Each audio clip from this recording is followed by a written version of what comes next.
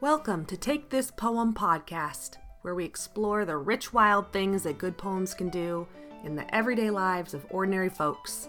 I'm your host, Mary Gaitis.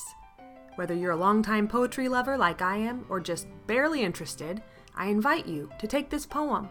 I hope it amends the soil of your life.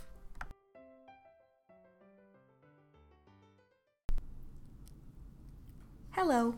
In this episode, I have a poetry flight for you, 3 poems about school.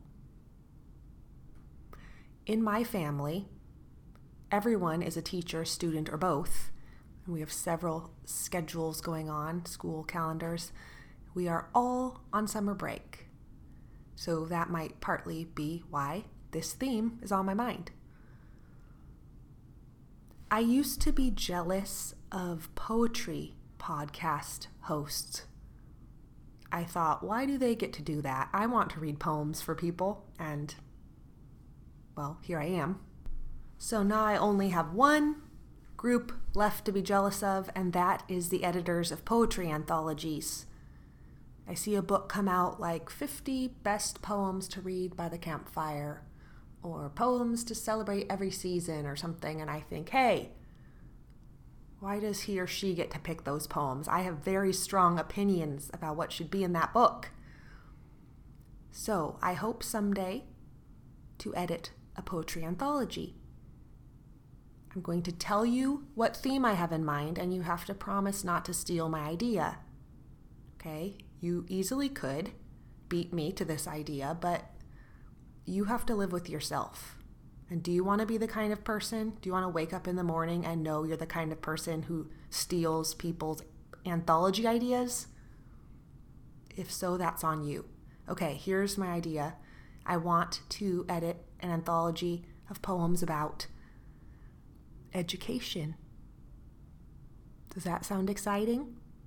I actually started having this idea in earnest when I recorded episode 8, a poem by Scott Cairns called Recitation. And it's about a moment of epiphany as a man studies alone, reads some words out loud from his book, and is suddenly struck by what they really mean.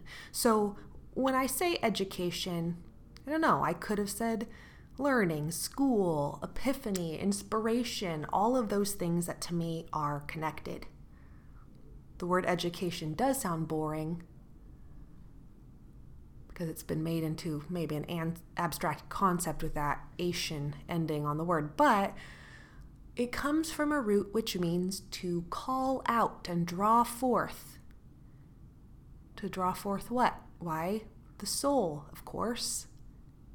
To draw forth one's humanity.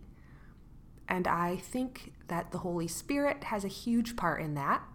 And to me, it's one of the underappreciated magic parts of life, is that experience of understanding, learning, and teaching and being taught by other human beings who have that as their goal. So someday I'm going to put that together. It's going to be amazing. But for now, I'm going to focus on one aspect of that, which is, as I said, actual school. There are so many poems about birds and flowers and romantic love and spring and things like that, and yet we all spend so many hours in school. I'm surprised there aren't more poems about what happens to the young person in that setting. Well, here's 3 about school. The first one is by Jill Osier. This one is the shortest and the most mysterious. It's called Night, and it's 9 little couplets, and that's all. The title, Night, is also the first word of the poem. It goes like this. Night wraps the red brick elementary school, sitting snow-capped on a hill, like a nurse too tired to change her clothes. Tonight, she sat down and stayed there. She has looked into young mouths and ears. She has held young bones and sent them breaking home. She's waited until all the children have gone to unwrap what one boy gave her. The black paper napkin. It's strawberry, each fine seed intact. A lot of Jill Osier's poems have a very mysterious feeling to them. Some of them feel like fables. Some of them feel like something, I don't want to say surreal. Maybe mysterious is the best word. Something special is going on. In this one, the simile of the school being like a nurse, too tired to change her clothes. That's the first half of the poem. And then it moves on to talk about this she. I think either the simile has come alive and this personification of the building as a nurse is being continued, in which case this is very metaphorical. It's interesting to think of it that way, to think of the she as being the school for the rest of the poem. But I think it changes from that simile to the she being about a teacher who's inside the school. That's how I read it. Why is it night? Why is she there alone with this paper napkin with a strawberry? Now, this could just be me reading into it, but that black paper napkin, people don't use those at home. Those are usually used at special events. So in my imagination, this is after a Christmas program, or maybe a parent-teacher conference that had refreshments, or something that happened in the evening at school. And the little boy gave her a strawberry.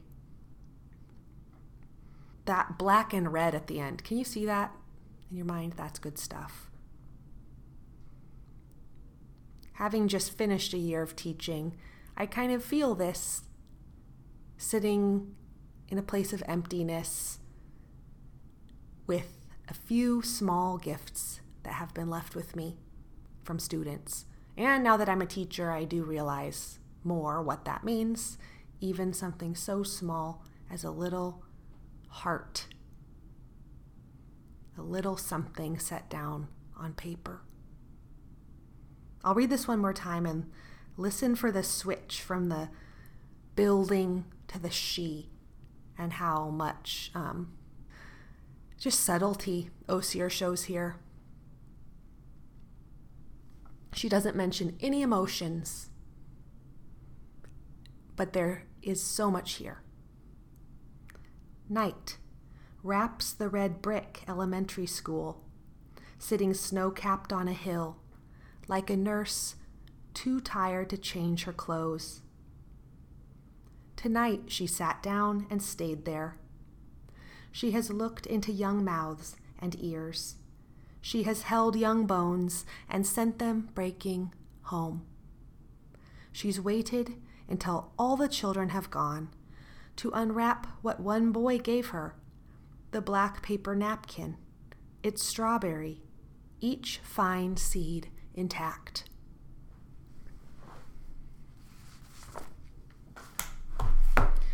My second one here is by Philip Levine. This is from his book, What Work Is, and it is so good. It is one of those collections that at times the soil of my mind is not ready to receive it, and at times it is, and I have almost gone into a trance reading this book at times. This one is a little story in typical Levine style. There are no stanzas. It's just a big chunk, a page and a third of pretty compact lines. So it's more like a story. It's called Degas Teaches Art and Science at Durfee Intermediate School, Detroit, 1942. Here it is. He made a line on the blackboard, one bold stroke from right to left, diagonally downward, and stood back to ask, looking as always at no one in particular, "What have I done?" From the back of the room, Freddie shouted, "You've broken a piece of chalk." M. Degas did not smile. "What have I done?" he repeated. The most intellectual students looked down to study their desks, except for Gertrude Bimmler, who raised her hand before she spoke. "M. Degas, you've created the hypotenuse of an isosceles triangle." Degas mused. Everyone knew that Gertrude could not be incorrect. It's possible," Louis Warshawski added precisely, "that you've begun to represent the roof of a barn." I remember that it was exactly 20 minutes past 11, and I thought at worst this would go on another 40 minutes. It was early April. The snow had all but melted on the playgrounds. The elms and maples bordering the cracked walls shivered in the new winds. And I believed that before I knew it, I'd be swaggering to the candy store for a Milky Way. M. Degas pursed his lips, and the room stilled until the long hand of the clock moved to 21, as though in complicity with Gertrude, who added confidently, "You've begun to separate the dark from the dark." I looked back for help, but now the trees bucked and quaked, and I knew this could go on forever. Did you think when I started talking about education that I was going to romanticize all of it and spiritualize all of it? I love this poem and I dedicate it to all the bad moments that really good teachers have had in their classrooms. The fact is that a classroom can feel an awful lot like a prison cell. And not just to the students. I think it can feel that way to the teacher too. Of course, in this poem, it's spring, and what's going on outside the windows is calling to the soul of at least this one boy trapped here. What he wants and what the teacher wants in this moment are at odds, and that friction's causing a little bit of heat. Does this bring back memories of being trapped? Now, there's a lot of ways to have a class period not work out well. There's some ways that happen when the teacher doesn't care, and there's some that happen when the teacher cares a lot. In my read, Degas is a teacher who really cares. You can feel his yearning here, just like the boy in the chair is yearning to go get a candy bar and to be free and to be outside. Mr. Degas wants something. He wants it bad, and that's partly what's causing the trouble here as teachers play, as the students play guess what's in the teacher's head. I've been here. You can know completely that this is not the way to teach and yet find yourself in this situation if you care a lot. I love the characters, the other children in here, the girl who always gets the right answer, and I love her increasingly poetic interpretation of what the teacher could possibly be doing or wanting from them. She's willing to go for it. I wonder what happens to little Gertrude when she grows up. I don't know if any calling out of a soul or humanity is happening here. What do you think? Is learning happening? Is formation happening? Well, this National Book Award winning poet was writing about this decades later. Why do you think it remained in his memory? Why do you think he found it poetic? You know, I will read this one more time because it's summer break, and I hope you have time to listen and I have time to read.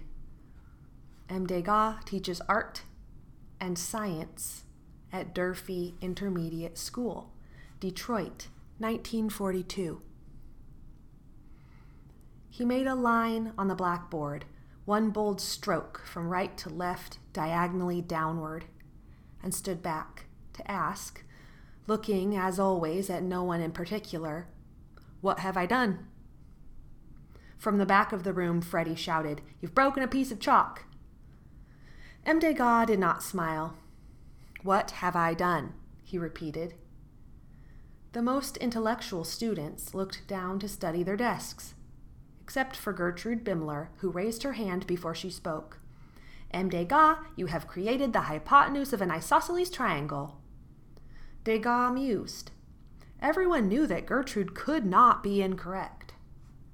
"It is possible," Louis Warshawski added precisely, "that you've begun to represent the roof of a barn." I remember that it was exactly 20 minutes past 11, and I thought, at worst, this would go on another 40 minutes. It was early April. The snow had all but melted on the playgrounds. The elms and maples bordering the cracked walks shivered in the new winds, and I believed that before I knew it, I'd be swaggering to the candy store for a Milky Way. Degas pursed his lips, and the room stilled until the long hand of the clock moved to 21, as though in complicity with Gertrude, who added confidently, "You've begun to separate the dark from the dark."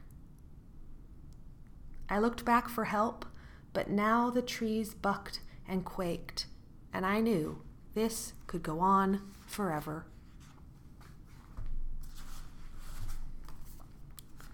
My last poem about school is by Kim Stafford, a local Oregon poet, son of another local poet. He has several actually about school, about elementary school memories. And this is the one that I chose to read today. It's called simply Mrs. Smith, 1959. Her name, the way she stood, her station in the larger world may not have been known, but to me, to us, then, 5th grade, Cold War, she was our calm. One trance-like afternoon, she read to us from a little book of terrors, John Hershey's Hiroshima. Could this be happening? A child with skin falling away, a mother clawing through rubble we saw, were blinded by death and our nation's act? In her voice, without judgment, but deep sorrow? When Mrs. Smith looked over the top of the book at us, we were a silence, waiting. "This is about," she said, "what we must never do again." How many heroes does one life need? For me, that one. She gave lessons no one else in all my years of schooling touched. By the time she closed the book, I had become a child neither television nor president nor any strident voice could dissuade from loyalty to the human way those children walked among ruins in the war-torn world. You've probably heard the saying, the best teachers don't teach students what to think, but how to think. I get that. I understand it. I'm not going to fight against it too much, but I'll tell you something I've noticed. Well, 2 things when I think back on the best teachers I have had. And I'll tell you this, the best teachers break the rules sometimes, and the best teachers had moments where they taught us what to think about the things that they cared the very most about. Was it their business to tell us students what to think about these various topics? I mean, I have memories in my mind from high school, college, grad school, and beyond of teachers who for a moment said, "Class, join me in this. This is what I believe. Go forward with this in your mind. And this is what Mrs. Smith is doing in this poem with her little 5th grade class. Should she have been reading from a book of horrors? Or was that too difficult for her students? I mean, that's another thing I would say I've noticed in common, if I think back, is the times where teachers brought us something that was too hard. And those are what I remember the most, those moments where something was too difficult, arguably, but the teacher brought it knowing, no, this is what you can rise to, and this is what I have to offer you that's the best. And we're doing this. I love this poem because of that. Mrs. Smith is in a danger zone here. She's reading this violent, graphic book about the aftermath of the atomic bombs in Japan. She's telling the students what to think about it. And what I love is she's reading aloud. The more years go by, the more I'm thankful for the physical way to love people through reading aloud. I will always treasure the time with my children, tucked under my arms on the couch, with my students. Sometimes it's so tiring to read aloud, but it feels like one of the things I was put on earth to do. And Mrs. Smith is here peeking over the top of her book at these quiet, stunned, frightened faces, and she's telling them, children, this is the world, and this is why we study history. It's for prudence. It's so we can know what to do and to not do in the future. We have to learn from this. And that pleading. Mr. Degas in the last poem was pleading too, right? And we didn't get in that poem to realize what it was he was wanting so badly from his students. But in this one, we see what it is she wants from her little children. And the poet tells us it worked. He went forward. He brought this with him. And what he learned there at Herney made him impervious in the future to anything other than compassion for humanity that he'd seen through what she read. In a way, this is a sad poem. It is. I'm going to end by reading this. But also, I see in it so much joy and hope. And as he says, who was this Mrs. Smith in 1959? Nobody knows. But she endures in his mind. She had a torch and she passed it to him, and he's putting it into his poem, and I'm reading it to you, and it is sending out ripples. It does mean something. It mattered what she did there in her class. I think it's interesting, this one and the last one, the title is the teacher's name and the date. There is something historical about teaching. Mr. Degas was giving his slashed line lesson before, it was 1942, right? Before the bombing of Hiroshima. Now Mrs. Smith is 15 years or so after. So the historical, where the teacher stands in history of the nation and the world, but also in the history of the child's life. It's just interesting to me that they both set it as a historical event to be in these classrooms in a certain place, a certain time, with a certain human, with a certain name. So here you go, Mrs. Smith, 1959. Her name, the way she stood, her station in the larger world may not have been known, but to me, to us, then, 5th grade, Cold War, she was our calm. One trance-like afternoon, she read to us from a little book of terrors, John Hershey, Hiroshima.